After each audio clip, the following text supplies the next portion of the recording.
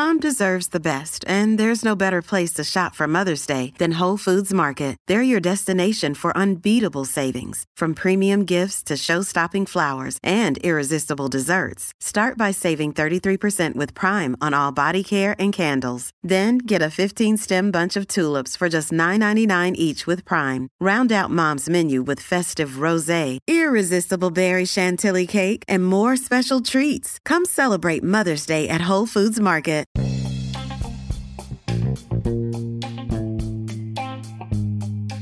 Hello and welcome to The Tint. I'm your host, Scott Fellman. In the kind of world of murky, tinted, interesting, botanical-filled aquariums that we play with, there's a few, constants, and there's some things that we need to touch on from time to time.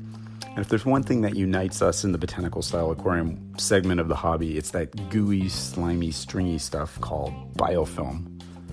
Biofilm. Yeah, biofilm.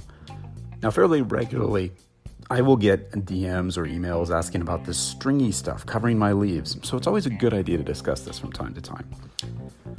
Now, even the word biofilm conjures up an image of something you really don't want in your tank, something dirty, yucky, potentially detrimental to your aquarium's health. And let's be honest with ourselves here, the damn dictionary definition of this stuff is not going to help win over many haters. The definition is biofilm, a thin, slimy film of bacteria that adheres to a surface.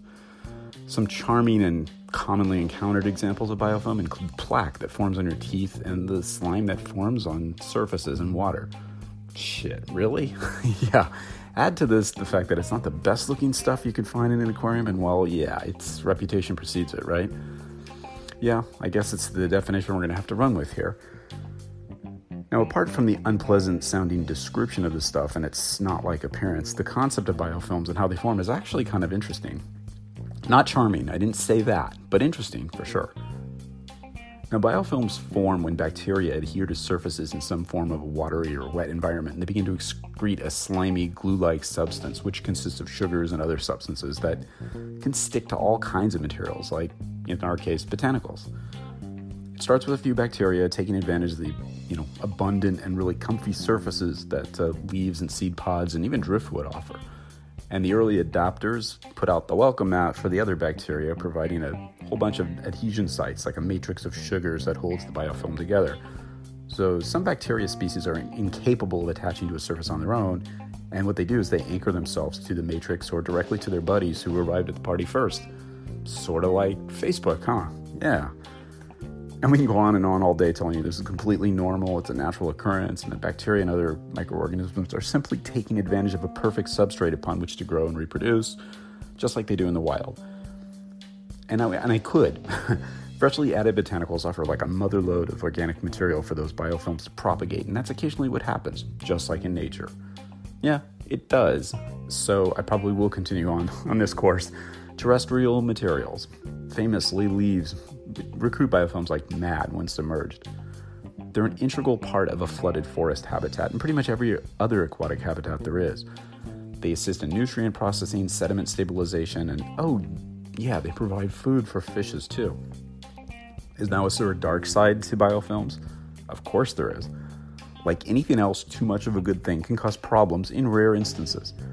Frightening aquarium Armageddon scenarios could play out. For example, in an extremely overcrowded aquarium or a very small one with marginal husbandry and filtration, with a huge amount of biofilm relative to the tank volume caused by an equally huge influx of freshly added botanicals, there's always the possibility that the bacteria within the biofilms can multiply extremely rapidly, reducing the level of oxygen in the rest of the aquarium, which could lead to this dramatic reduction of CO2 being released out of the water. This in turn could lead to CO2 levels rising quickly and sharply, potentially causing asphyxiation to the animals in the tank, including the lovable nitrifying bacteria that support it. So yeah, it's a true doomsday scenario, and it's typically brought out by a variety of things that would occur in a non-sustainably managed or populated aquarium, including improper preparation, rapid excessive additions of botanicals, and a complete lack of common sense on the part of the aquarist, in terms of husbandry, that is. So yeah, there is a dark side if you create the circumstances to foster one. Now, the real positive takeaway here, after all that charming little exercise, biofilms are really a sign that things are working right in your aquarium, a visual indicator that natural processes are at work. Yet understandably, it may not make some of you feel good. However, being natural and all, perhaps you can take some comfort in hearing about what to expect. First off, take comfort in the fact that it's typically a sort of a passing phase. In other words, the big influx of it. And can take anywhere from 2 to 3 days or 2 to 3 weeks to subside on its own, or at least to some level that you can live with. It'll never fully go away. You don't want it to. Again, realize that biofilms are present in every aquarium to some degree. Yeah, even in your so-called nature aquarium. You may not see it, but they're there. Or you may scrub the hell out of them, but they're there. Welcome to planet Earth. All right, we get it though. Some of you just don't want this stuff despite its charms. Okay, when you get a lot of this material in your aquarium and it's causing you considerable worry, stress, and just plain giving you a case of the shivers, there are some actions you can take besides cursing, or the whole idea of, throwing aquatic botanicals or materials in your aquarium in the first place and getting mad at me. So what do? Here's a few of the time-tested options. You can wait it out. That's right, do nothing. Just except appreciate the wonders of nature, no matter how unsightly they may be at times.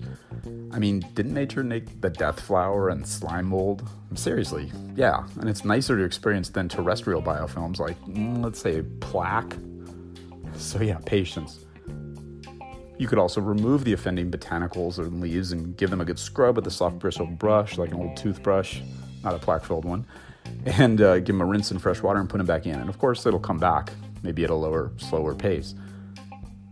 You can also remove the botanicals, give them a good scrub, and reboil them and soak them again. Although it's a bit redundant and really not necessary, I suppose it does have some advantages of removing some of the trapped organics that led to the initial outbreak to begin with, but you can probably see it happen again. Plus, you're boiling things that have already been boiled. It seems kind of a waste. You can also leave the botanicals in place and employ some sort of natural control in the form of ornamental shrimp, your crystal red shrimp, your bee shrimp, and the rest of those tiny, overpriced, yet oddly engaging little crustaceans. They absolutely adore biofilms, and they'll attack them voraciously. In fact, really hardcore shrimp guys and girls love to actually grow biofilm. I love these people. They're really into it. Alternatively, though, I've learned that some fishes like plecos, some corycats, leporinas, and other headstanders, as well as a surprising variety of other fishes you wouldn't expect, like live bears, will pick at the stuff fairly aggressively from time to time. In fact, I've seen pencilfishes and other small characins pick at it for hours. It's weird. Again, the reality here is that in an otherwise well-managed, sustainably populated aquarium, at best, the largest blooms of this biofilm will just be a temporary nuisance, subsiding to at least a tolerable level, or even being almost unseen, for as long as you have the aquarium in operation. I mean, it's always going to be there, but you'll be able to tolerate it. Remember, it's all part of the game with, blackwater or otherwise botanical-influenced aquariums. Part of that mental shift that we talk about so often towards, accepting and appreciating a more natural-looking, natural-functioning aquarium. That's the price of admission. And along with the tinted water, the decomposing leaves, it's the dues you pay, and that goes hand-in-hand with the envious oohs and ahs that you're bound to get from other hobbyists who admire your completed work when they see it for the first time. Now, there are a lot of you who have come to admire and even love the whole idea of biofilm, which I think is really cool. Like those of you who love those aforementioned ornamental shrimp. You understand the value of having a periodic crop of this stuff available for your shrimp to graze on, and I think you're actually wanting to foster it. And most botanicals will grow this stuff.